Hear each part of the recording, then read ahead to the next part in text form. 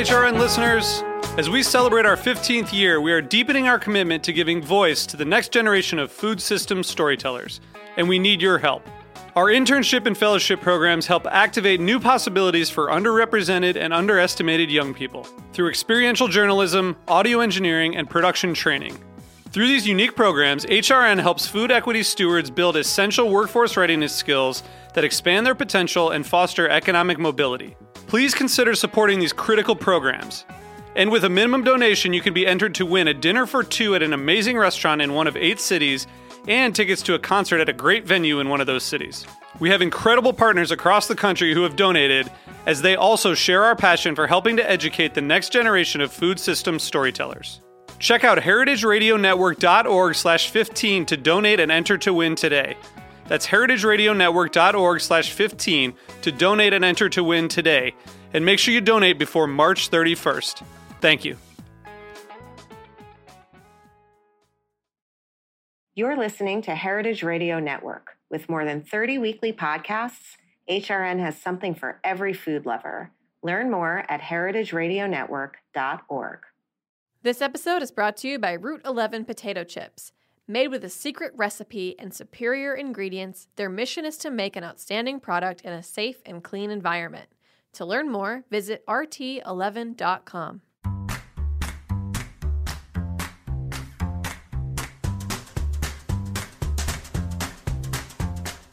I'm Allison Kane, and welcome to In the Sauce, a podcast about building consumer brands from the ground up. I love doing this show because I get to interview everyone from production gurus to marketing and social media mavens, anyone who can guide me on this crazy journey. This is the story of building Haven's Kitchen sauces, but it's also the story of every growing brand because we're all in the sauce.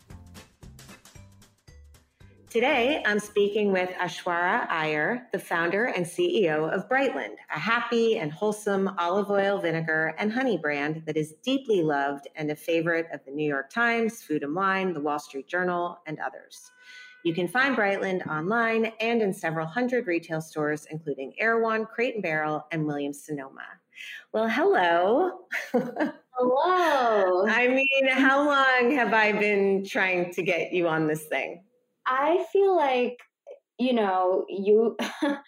have been talking about this for so long, and you have been on my list of sort of people that I admire and sort of admired from afar, got up close, went back far again, and I just feel really grateful to have you in my orbits, and I'm so happy to be here. I feel the exact same way. And this in the most loving way, you're a little cool cucumber-y when before I knew you. So I kind of felt like I was like trying to be your friend for a while. And you were a little bit like, yeah, you were just like a little like, yeah, I don't know. I was barking up your tree. I felt like for like the good first chunk of our relationship. And now I feel like we're like, we text, so now, do you not feel cute, like cool cucumber-y? Never. That's the funniest thing, because when I picture myself, like what people who kind of maybe break through the cool cute, like if they even break through it, it's like very much Muppet, puppet, like those are the characteristics that I hear a lot. Yes, as many people are, I feel like, who have a little cool cucumber-y outside. There's usually like a Muppety, soft, smushy, inside, Yeah. Oh my gosh. Yeah. Well, I have to say, I'm gonna take it as a compliment because no one's ever told me that I have cool cucumber vibes. So I'll take it for the time being. No, I like it. It just made me like want you more. Like, I was like, I'm gonna get into this girl's DMs. Like, I'm going to do it. Isn't that funny? It's so weird what we do to ourselves mentally. Oh, yeah. And the stories we tell ourselves, about ourselves, which of course we talk about, right? Because then that affects how we make decisions around like companies that we start or want to start. And then B, the sort of like, the stories we tell ourselves about other people too. Like that's. Yes. I know. And, it's funny because in therapy this morning, I was saying that I think I finally stopped doing I know you probably think I'm blah, blah, blah, or I know you might take this like I'm blah, blah, blah, but I think I finally at 50 kind of dropped that because I actually have no idea what you think or how you're going to take it. And to your point, like I'm not helping the communication by prefacing it like that. I'm actually being defensive without even meaning to be, in like a weird way. And, she was basically like, yeah, that's hopefully what happens after several years of therapy. You don't do that anymore.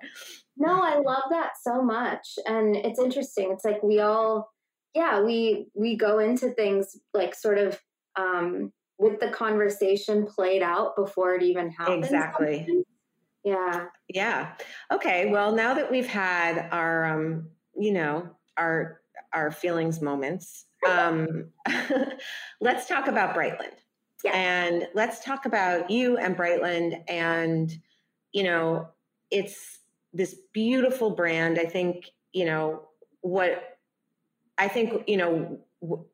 I think founders out there and people that work at, CPG companies are probably looking for when they're listening to you is like, how did you create this? I mean, it really is this feeling. It's this beautiful, like sensuous product that is super, super high quality, literally like golden. And you just have held on to this steady integrity from before COVID, during COVID, seemingly in this weird kind of, I think we're post-COVID, I don't know. There's something just to this love of this brand and this goodness that just has been unwavering. I don't know if you feel like you have been muppeting all over the place, but it's like the cool cucumber of the brand. It's like held to this place. And I'm curious about A, if you identify with that, and B, what maybe you can offer to people listening who might want to try to emulate that. Oh my God. I mean, that is really one of the nicest things I've ever heard about Brightland because we are like, I definitely am muppeting around, but, and so, yeah, that's part of it, right? Like, I think what we think or see from the outside usually never is. So yes. That's kind of my tip number one of like, it's never what it seems, which it's hard to think about it that way, especially because on social, everything looks so glossy and beautiful. But I think that the emotion thing that you said, where there's a lot of feeling that comes with it, that was very much by design. I really felt like this was a category that didn't have that much emotion associated with it. In terms of product-wise, it did, but brand-wise, it didn't. There was a lot of product affinity in the market, but not a lot of brand affinity. And so that made me think, okay, I think building emotional connection could be really amazing. And so I think it was the time that we launched. Like we launched in 2018. So this was like a much less noisy time, honestly. Like now there's sort of CPG brands galore in every category and there's just a lot more noise. I think it was quieter. And so some of the things that I'll say that we did, I'm sure people listening are going to be like, so what? Every other brand does that. Not to say that not to say that we were the first by any means. No, but you were, I mean, it's funny, right? I mean, 2018 literally feels like the 1940s. Like it's like crazy that feels so long ago, but you did, I don't know if you were the beginning of 3.0 or 4.0 or like 6.0, like, but you were at the beginning of something, definitely. Perhaps, but but in any case, I think that the things that we thought a lot about, that I spent a lot of time thinking about at that time were how do we make people feel something? How do we do that with what we've got? So you have design, you have the product itself, then you have design, which can serve as a really useful tool. Then you have the storytelling mechanisms. So not just your social, but how are you showing up? What are the things that you stand for and sort of like that are a bit more timeless? Like for me and for Brightland, I said, whoever really kind of whoever embodies Brightland, it's someone who loves certain kinds of music and they love reading certain things. So we started putting that kind of content out there, which maybe helped a little bit. Yeah. Kind of like end to end. And then what kinds of recipes? Is it somebody that has a lot of time to make luxurious, leisurely meals, or is it somebody who's on the go, or is it somewhere in between? So we thought a lot about that kind of content too. Were you surprised by anything, or did you nail your target consumer pretty much from the get-go? Like, was there anything you learned along the way where you were like, I thought they had time, turns out they don't? Or yeah, I mean, turns out they love heavy metal. I think I've been surprised a lot. Starting the company, I will say, I started with 1,000 bottles and I was like, I don't know if I had a hunch, right? Like there was like a hope, I will call it a hopeful hunch, or, someone recently said to me, confidence without evidence. Sort of went into it with that, but really also was like, this could all, I could be sitting with these bottles for 2 years. Like, I don't know. But then to see, I think it was 2.5 days or 3 days that we sort of sold through them, the kind of initial couple of days that we launched. And then that feedback from those customers, that was really, I think, surprising. But then after that, I guess fast forwarding kind of now, 3.5 years into this, I'm always surprised by, the evolution of customers, right? There's some folks that want the leisurely meals and want to really make cooking a luxurious experience. And other people tell us we love to take Trader Joe's and really the kind of the ready-made meals and we jazz them up with Brightland, and that's our way of creating magic. And so I don't think I necessarily thought about that second use case that much. Right. But I'm so delighted by it. And candidly, that's me. I don't cook. Right. Maybe on a weekend I have time to cook a luxurious meal, but I'm not a founder influencer who's cooking up gorgeous, luxurious meals in my kitchen because I have time to. Yeah, I know. It's funny because last week I have a lot of kids. I think and I think everyone listening probably knows, but it happens to be time where they all have friends over too. It's summer. So I have literally 12 teenagers at any given meal. And I basically just, that? I mean, it's ridiculous. But I make a lot of, DIY stuff. So whether it's just seaweed wrappers and a big salmon and all sorts of cucumbers and avocados and seaweed and fun random stuff and some rice, and people can just roll some stuff, or a taco night, or a big salad, and you get to put it, everything's just, I just make a bunch of things and put them out.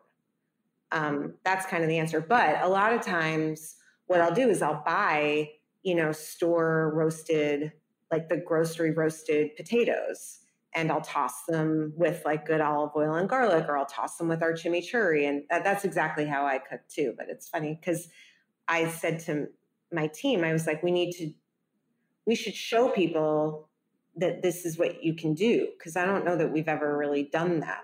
Literally take a store-bought thing of potatoes, toss it in chimney, roast it, and then you feel kind of like a winner, Yes. Oh my God, completely. I love that you said that. And I think that's a great idea to showcase that, because that in reality, everyone wants to be the person that's cooking, really going and getting the potatoes from their backyard, maybe. And then caressing them while they rub the dirt off. Yeah. Exactly. We actually filmed it. yesterday, like me ripping the top off of like a store-bought thing of potatoes and tossing them. Yeah. So going back to the launch, so how did you, when you sold those first 1,000 bottles, did you just like put up a page and a website? And I mean, it feels like back in the day, like how did you start it? And did you have a launch plan around it? And did you have any press around it? Like, yeah. So, I bootstrapped the company. So I had put around $30,000 into website, product, branding, like start to finish. It was $30K. Yeah. That was the investment that I put into Brightland to start. And didn't raise any outside capital, anything. It was like I had worked for 10 years before. 30K was part of my savings. It went into this business. I had no idea what was going to come out of it. But, and my background was in communications, corporate communications, public affairs. And as part of that, I had background in PR. It was mainly in tech. I had never worked with a physical product and had certainly never worked in food, but that's what I knew. I didn't know Facebook ads. I did not know retail. I went to my first fancy food show January of 2018, and I was like, what in the blue jeans is going on here? Like, it was so humbling, Allie, like so humbling. I was like, wow, I know nothing, and I'm not even going to pretend. So I was kind of like, okay, well, I have a very particular point of view design-wise, so let me just sort of lean into that, and then let me lean into the other thing I know, which is PR. I don't know who writes about food, but maybe I can find someone who does. So I cold emailed 3 or 4 PR firms, and the only one that wrote back to me was Becca PR in New York, run by Becca Parrish, and their LA team reached out. I met them for coffee. I brought some early samples of Brightland, and I was just like, hey, I'm a random lady starting this. Like, I'd love to work with you guys. And they told me the rate, and it was too high. And I said, okay, well, what if I give you some, advisory? Olive oil. Right. Well, olive oil, yes. Plenty of olive oil, some advisory shares. And can you bring my fee down? And at the time, they were actually looking to get into physical They had not been working with that many physical products. They're best known for doing PR for hospitality and restaurants. Exactly. And so it ended up that timing, so much of it is timing, right? So the timing ended up working. So then we started working together, like basically a month or 2 before launch. And I said, yeah, I'd love for us to have like a really stellar kind of moment. And they said, what if we do an exclusive where one person writes about it, but hopefully it's someone like really big. And I said, yeah, let's do that. And they secured a very small, like it was like a paragraph mention in the New York Times style section. And it's like a section in the T magazine, and they secured it, and they're like, that's the exclusive. And so with that, plus our Jazzy website, and I had started collecting email addresses from like everyone I knew, and kind of put up a landing page a few months before. I had, I think I had like 1,000 people on my email list. But that in and of itself is amazing, right? I mean, in 2018, I don't even think I used email. I was like, I definitely didn't know how to just like put up a landing page. I mean, now I guess it seems like, we're talking about a fully different era, but I think there's so many lessons in there to extract, right? First of all, like you totally knew who you were, and the design is a huge part of it. I mean, you see on my Pinterest videos, I use it in everything because I love the way it feels.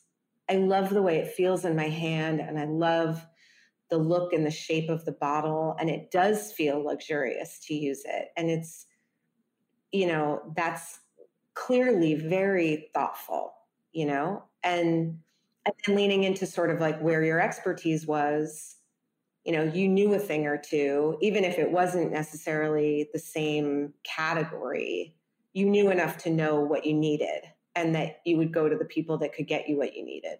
And how do you, I mean, Becca was on the podcast a few years ago, and I'm just curious, would you advise the advisor share with service providers generally, or is it something to get things off the ground? Like, because I think a lot of people, there are now more service, I think there are more service providers that do trade for that type of thing, but it can go either way.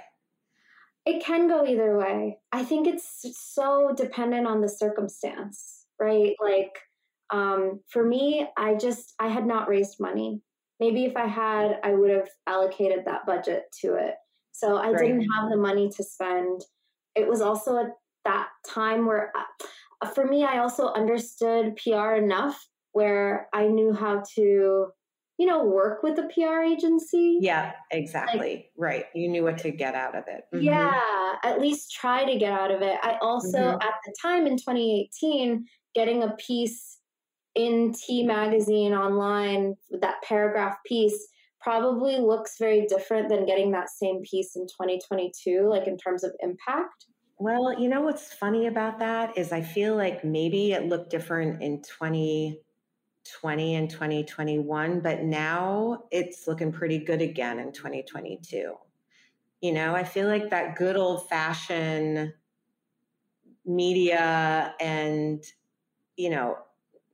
there's some word for it in PR marketing speak, earned or whatever they call it. Like, I think when there was that era of everyone just like buying Instagram and Facebook ads, maybe it meant less. But I think these days, those other forms of, driving trial and getting people to, be aware that you exist, I think most people would be pretty happy with a mention in the New York Times. That's true. That's true. Yeah, I think that's true. I think it's, but the fact of the matter is, like, I always think about Warby Parker, those folks talking about how they were in Vogue and GQ when they launched, and like their site broke because there were 20,000 people. Like, those days are totally gone. Like, that's never coming back. Yes. But now we have pink sauce. Yeah, now we have pink sauce. Yeah. Exactly. All right, we're going to take a little break, and then we're going to come back and talk about everything after that. We'll be right back. This episode is brought to you by Route 11 potato chips.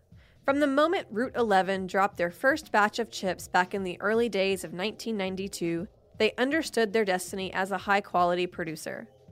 Instead of succumbing to the frenzy of mass production, they took advantage of their small size and made chipping a personal art form. The payoff was immediate, an incredible potato chip. With a secret recipe and superior ingredients, their mission is to make an outstanding product in a safe and clean environment. In this world of uncertainty that we live in, Route 11 potato chips believe comfort food can be just that. Know where your food comes from. To learn more, visit rt11.com. I'm back with Aishwarya Iyer. Okay, so let's talk a little bit about D2C and your thoughts on it. Obviously, there's a lot of talk lately. There was a minute where everyone thought the retail store was obsolete.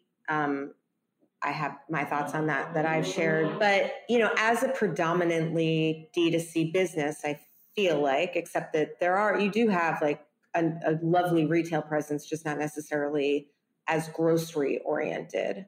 How did you think about omnichannel? How did you think about retail expansion? Do you feel differently about it now than you did a year ago? Any big learnings around, channels and anything you can share? There's a lot of brands right now that are digitally native that are trying to figure out their retail strategy. So I feel like you could be helpful here. Oh, yeah. Well, we never really like hung our hat on being one or the other. It was sort of like, I knew nothing about retail and didn't think with a one woman shop, I should be trying to like conquer that. And so honestly, it was like, what seems easier? And for me, it was direct to consumer. And that was really how we launched. But even that first week that we launched, we got inquiries from small stockists. And so we started working with them. So we've always had more than just direct to consumer. But I think direct to consumer for us, it's been lovely. It's lovely for all the reasons that everyone talks about with like, you can, who your customers are. Like I have customer conversations every other week with folks, and like, it's really wonderful in that way. But I think at the end of the day, isn't it important for whatever your business is or products that you have, you should be where your customers are no matter where they are. Right. So if your customer is shopping at their local grocery store, probably want to end up there. Like if they're shopping on Amazon, maybe you want to end up there one day. So it's more so not if, it's more so like when, and the sequencing of it and what makes sense for you bandwidth wise internally. I think I'm very much like, great, yeah, sure. Like, we're launching in Whole Foods, no big deal, but it is a really big deal. And all of the I's you have to dot and the T's you have to cross from like an operational perspective. Yeah. Its own thing. And I think that can be sometimes forgotten when we're just trying to like do it all. Are you launching in Whole Foods? We are. Yeah. We're doing that's very exciting. When are you doing that? See, this is the cool cucumber thing. When are you launching in Whole Foods? Because that's a big move. It's not that big of a deal because we agreed to one store with them. Okay. Right. So we just are doing it like maybe cool cucumber, but like baby cucumber style. Like gherkin. Yeah, exactly. We're like, let's just, and I'd rather do it that way than sort of do the like, we're going to be everywhere, and I'm sure for many brands that works and they're sort of seeing stellar results for it.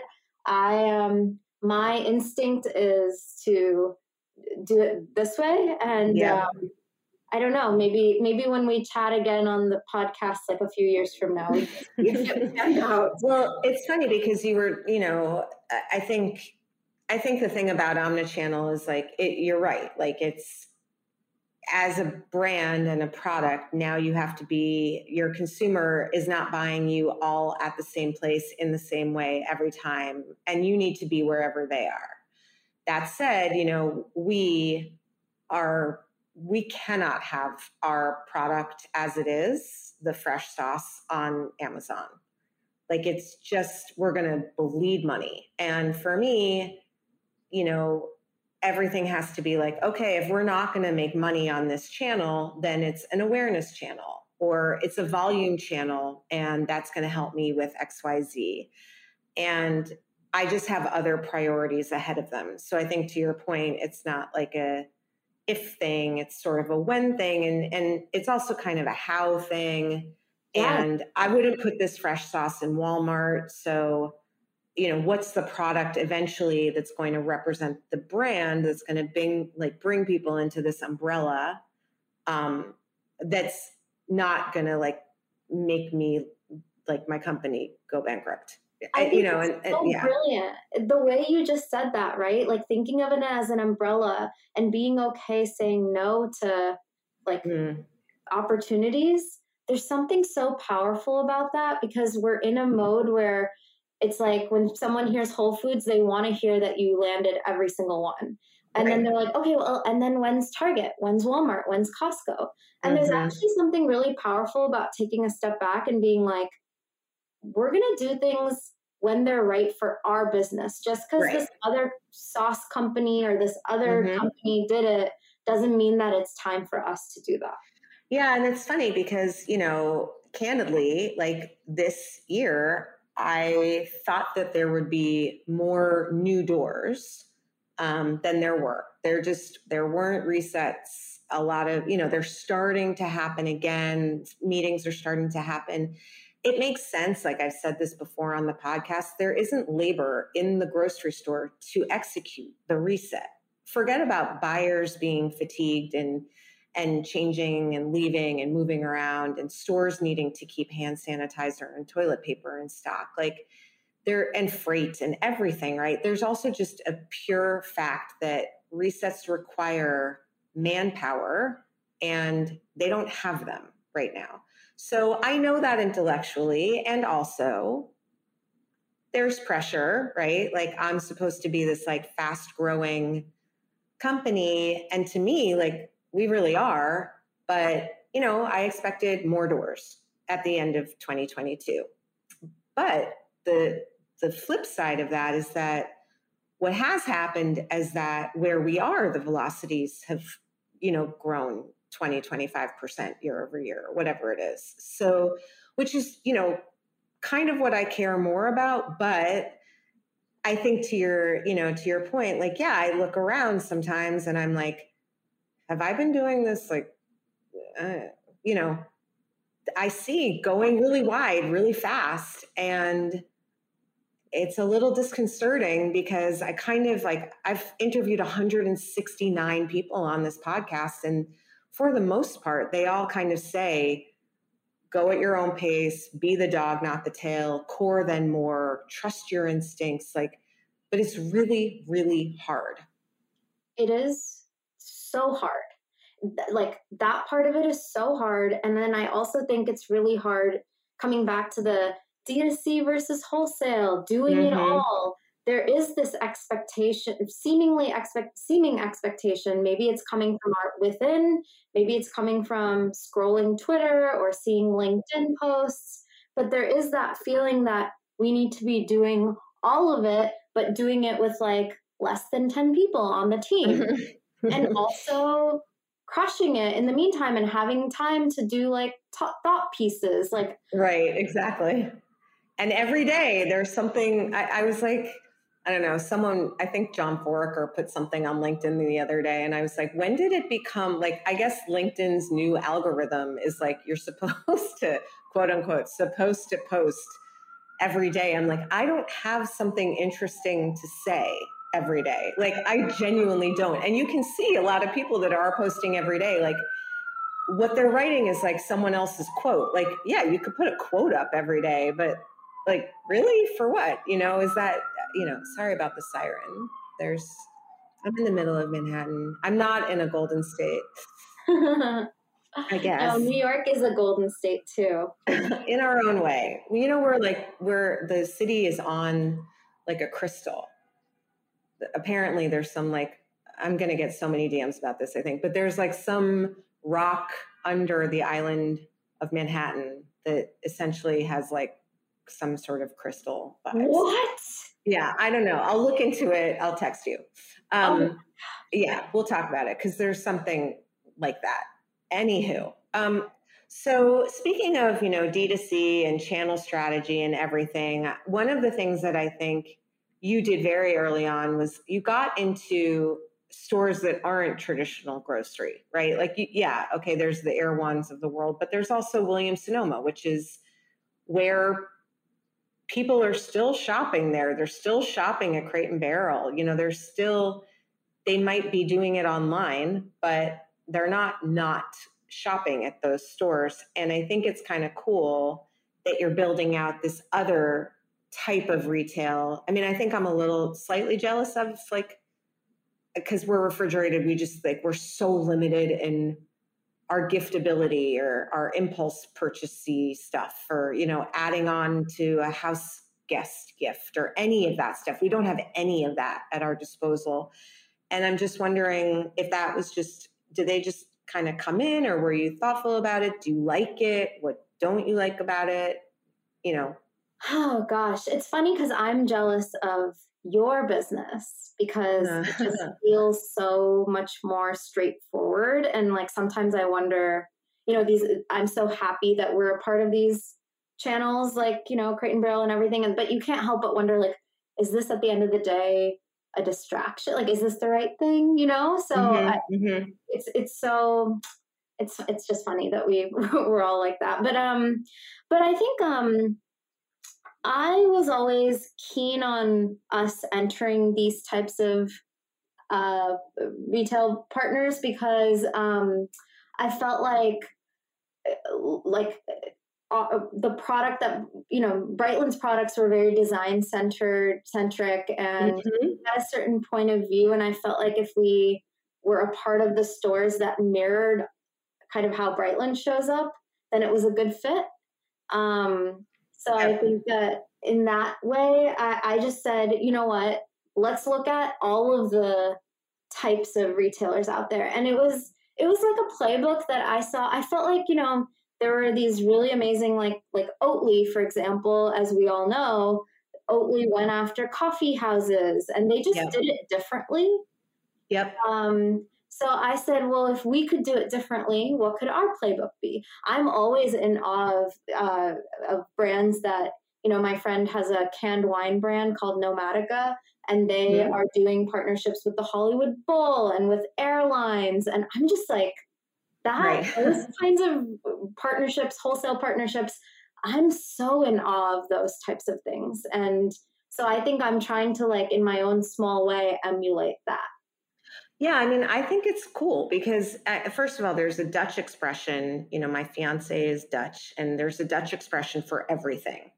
Like, there's a cloud over on the left side of the highway. It's like, there's an expression for that. Literally everything, every human emotion, every don't leave a party with the person that didn't come with you. Like, there are all these things, but one of them is there's a cap for every bottle.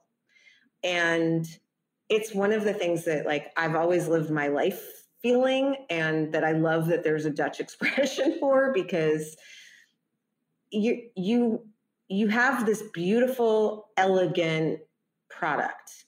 It is not inexpensive, right? It can't have the same cap to its bottle as a bag of chips. Yep. It's not going to grow on the same trajectory. And it's like, it's not so much about the playbook or doing what other brands do. I mean, someone on my team was like, can we do a partnership with another brand? And I'm like, our R&D process is like 11 months. Like, our products are being, validated at the Cornell University for their, like, shelf life testing for 9 months, like, to get a 3 to 4 month shelf life. That you just can't speed that up. So we can't just, like, whip out Brightland X Haven's Kitchen sauce. It'll be in a year and a half, right? And so that's a bummer. Like, we don't have that cap to this bottle. Maybe when we have our next product line, we will have that cap. But I think so much of this, like, game is, all of these truisms about, like, knowing what you have and beating to your own drum and being the dog, not the tail. And all of that is fundamentally about, like, what makes the most sense for this thing. Because there isn't only one type of consumer. There isn't only one type of store. There isn't only one type of product, right? And things grow in all different ways. And I think when you get out of the, oh no, I'm not doing something right, or, and obviously I'm talking to myself here, right? Like, that mindset, all of a sudden you're like, wait, there are all these other people out there that would love this. Let me go find them. Where do they go? And that's what you did. Totally. I mean, and I love that Dutch saying so much, because, it also comes back to this feeling of, like, looking at things in abundance. Like, the world is big. There are a lot of people out there. Maybe for some brands, they want to be international. Maybe they should be international. Maybe other brands want to really tackle stadiums or live music venues. Maybe others want to, really focus on universities and hospitals as as a food service channel. And that could build a really healthy business. Maybe some others lean into gifting. Like, I think there's so many opportunities. And the minute we start looking at it as, like, it has to be by a playbook. Right. For Gen Xers in Erewhon. Right. Exactly. And like, we need to then get into we need to do a Whole Foods national launch. And then we're going to get into every single, Kroger. Like, the minute you start doing that, which for some brands, that might be that's their cap for their bottle. Right. Yep, exactly. So speaking of you having this, other cap than I do, how do you do product development? I mean, is your product development, I would imagine, influenced in some part by, you talk a lot to your consumers, your customer, where you are, what they're looking for. I mean, vinegar totally makes sense with olive oil, but tell me about your product sort of development roadmap. Yes, we look at about six-ish things when we assess what new products could be. We look at what is our customer asking for, because we're talking to them so often. What are we internally really jazzed about? What is their sort of like, maybe there's a category that doesn't have that much education, or there's been some issues with quality. Like, honey is the third most rotten food in the world. There's like a Netflix documentary called Rotten, and they feature honey in it. Oh, weird. Yeah. So there's like not random, but there are categories within food pantry that sort of have that going on. And so are we sort of finding a better version, or are we telling that story? So we look at it from a number of lenses, and then we say, okay, if at least more than 3-4 things kind of check the box, then like this might be something that we're really excited about. And then of course it's like also that instinct piece of it. Do I have confidence even without evidence? Does our team feel that way? Because sometimes you could be like, oh, this seems good. It could probably, but nobody's excited about it. Yeah. Yeah. I mean, it's funny because there's this part of me that's like, when someone asked me what our R&D process was, and I was like, I like it. I'm like, ideally it doesn't continue that way, but that kind of has been a little bit, it was the first couple of sauces for sure. And I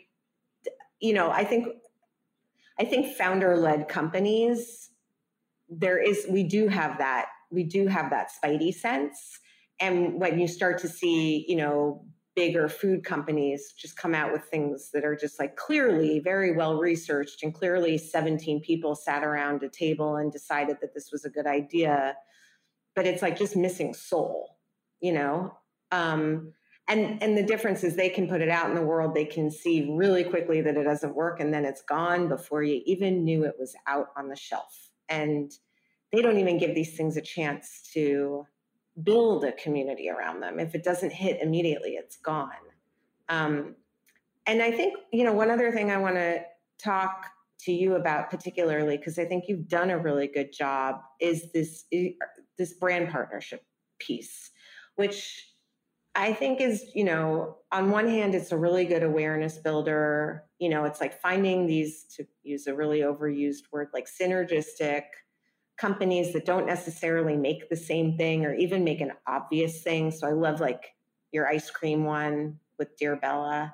Like, there's something to that I am a little bit jealous of. So I'm sure you get a lot of incoming. I'm sure there are a lot of brands that want to play with you.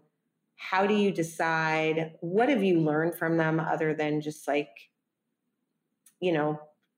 creating a vibe for people and opportunities to have wait lists? And like, tell me about like the nut of the nut really for the partnerships. Brand partnerships could be its own, I think, like long conversation, because that umbrella under brand partnerships, it could start from, hey, let's do a giveaway together. Let's do a co-branded recipe together. Let's do an event together. Let's do a co-branded gifting together. Like we gift, like we did something with Brightland Oil and some products with Great Jones recently. Together, which was so much fun. And we also did a co-branded recipe with them. Then the most, I think, like in-depth is coming out with a product together. And I think we've done a decent job at it. Like when I look at who's amazing right now at product collaborations, I would say Fly by Jing is at the top of my list. Yeah, there was another one. I was just with her, and there's like a Snacklins one. Exactly. I mean, there's obviously the Fishwife one that just happened. No,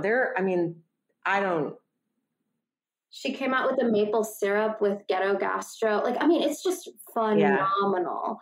Yeah, amazing. And it's thoughtful too, because sometimes some brands do them and it's almost there's a cadence thing at play, right? Because if you do too many, or if your brand's just showing up everywhere, especially if you have something like for her or for me, our products can be a part of an ingredient. It's easy. It could show up in a lot of places and not in a lot of the wrong places. I think it's like a master class of like picking the right brands and things like that. I think we're all right, you know. We did an okay job of it, but it comes back to like, are we excited about the brand? Is the brand that's partnering with us excited about us? That's a huge one, Allie, because we've had instances where we've been really excited and that other brand, if they're not excited, they don't put any marketing muscle or they're not talking about it.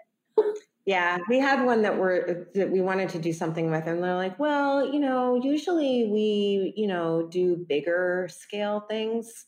Yep. And we're like, oh, okay. Like, we're in quite a few stores and we have quite a reach, but thank you. You know, it was definitely like, I don't want to have a play date with you. And we're like, okay, thank you. Yeah. And it's better to know up front for sure. Yeah, exactly. And do you feel like are they fundamentally a way to keep people engaged and coming to the website? Or like, I'm sure that, Yeah, it depends on each one. So we did something with Sweetgreen where we did a special. Oh my gosh, that's amazing. We did it back before the pandemic, which feels well, it was a Brightland X Sweetgreen bottle, and they were getting into pre-pandemic. They were doing a bunch of tests around retail outposts that sold Sweetgreen merch, but also other Sweetgreen products like honey and things. And so this olive oil was their Sweetgreen olive oil, basically, that they sold.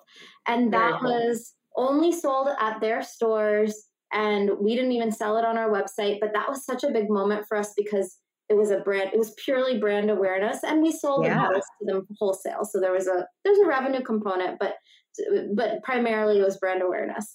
Then we did like the ice cream collaboration you brought up with Dear Bella. We've done things like that with Cafe Pana in New York too.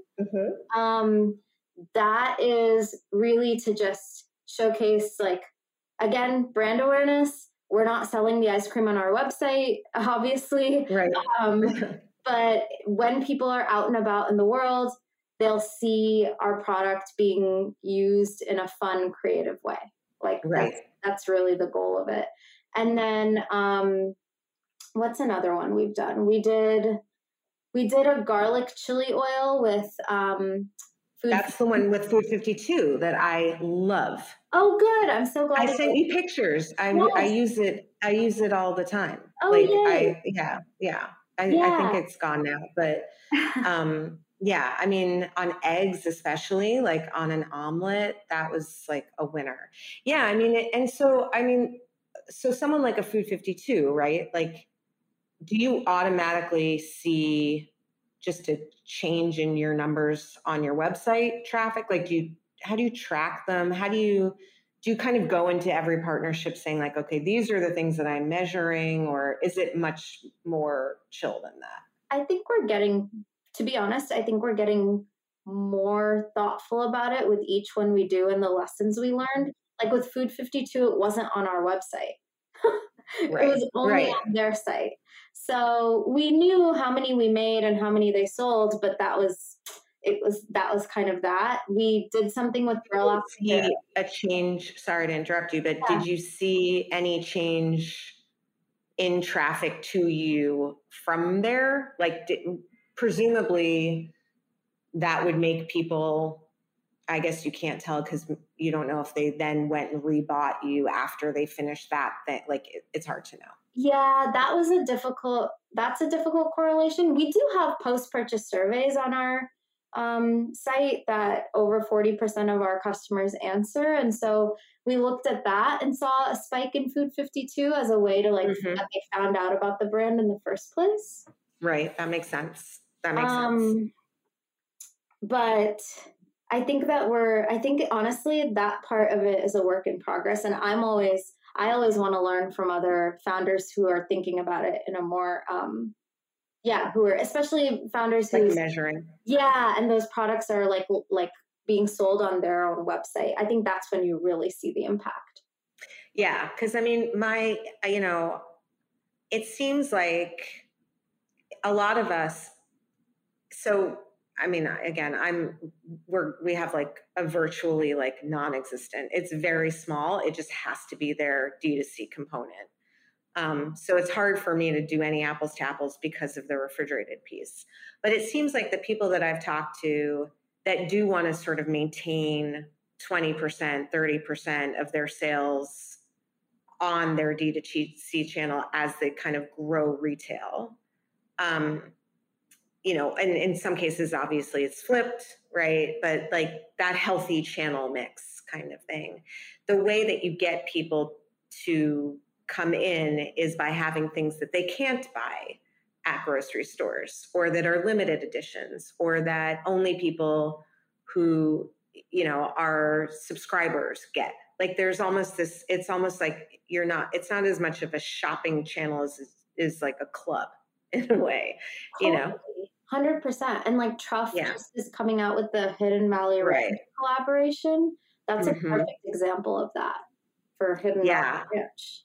Yes, no, it totally makes sense. It's interesting starting to see, I'm seeing Pringles play with a lot of different people and the Snacklands thing. I'm starting to see, I think a lot of the big brands realize like they can't innovate really quickly, but they can get into the zeitgeist pretty easily by partnering with a brand that is doing stuff right digitally and, whether it's TikTok or Instagram or, wherever they are, they're starting to play differently with the emerging brands, which is, I guess, kind of cool and also like a little scary. I know.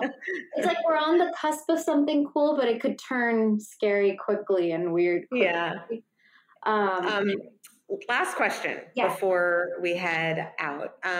Post-COVID, there's a lot of talk about trying to figure out, we're going to be unpacking the last couple of years for a long time. Someone asked me like yesterday, like, was COVID good or bad for the business? And I was like, let's sit down and talk for a while, because obviously it was good in the sense that people were cooking and it was really challenging for like 18 other reasons. And I don't really know what to benchmark off of. I think people have heard me say this. Our first global Whole Foods purchase order was literally the first day of the lockdown. So I don't know what we would do otherwise. Like if there's no benchmark. So your general thoughts, I think, what are you seeing from your customers? How are you feeling team-wise? Like just entering this post-COVID world, your 2 cents on everything before we go. Yeah. My team is amazing. And like, I feel like I'm very lucky to learn from them every single day. I do wish we were all in person more. We're remote and we're starting to do more LA get-togethers, but the remote thing is wearing on me a little bit. Yeah. I have to say. And then post-COVID climate, I think this summer was a big summer of revenge travel and people people were out and about. Yes, for sure. Which I was has been interesting for us, and some ways good, some ways bad. I'm glad that we have a few restaurant partnerships because we saw like a spike of folks finding out about Brightland through the partnerships with restaurants. That's great. Yeah. So like in their front sort of section where they have things, that type of thing, or are they using it like food service wise? In the menu too, a few folks. Oh, that's amazing. That's great. Yeah. Not that many, but enough where, and these are some like spots that sort of are on some of the lists and stuff right now. So I think that they're just part of the zeitgeist a little bit, and that has helped. Yeah. But sure. I keep telling everyone, I'm ready for folks to come back to their homes and start getting their Dutch ovens up and running. Right. Yeah, that is right.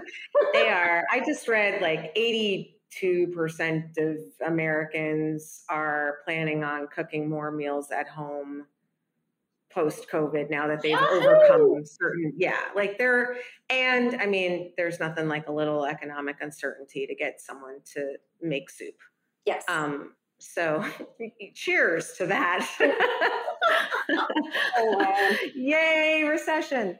Anyway, I mean, everything's a mixed bag. I guess that we could be like the title of the, I have this beautiful title for what your episode is going to be. I'm going to surprise you when it comes out, but it would be funny if it was like building, is it's a mixed bag,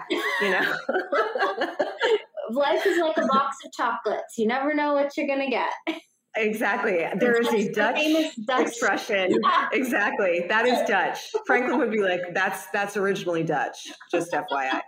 All right. Ash, thank you so much for coming on. I it feels like I'm just talking to a friend, which I am. And I appreciate your candor as always. I did want to mention to listeners that you might want to subscribe if you haven't subscribed, because we do tend to publish a little bit not at the same time on the same day. And that's partly because of me. It's actually entirely because of me, because I have to write the show notes up and sometimes I don't get them in on time. So please subscribe if you want to make sure that you get every episode the minute that it's published. And Kevin, thank you so much for engineering this show. I don't think, Ash, I gave you a chance to say goodbye. Thank you so much for having me on, Allie. This was so much fun, and thank you for thinking of me. I'll see you in LA. See you in LA. Yahoo! I'll be back next week with another episode of In the Sauce. In the Sauce is powered by Simplecast. Thanks for listening to Heritage Radio Network, food radio supported by you. Keep in touch at heritageradionetwork.org/subscribe.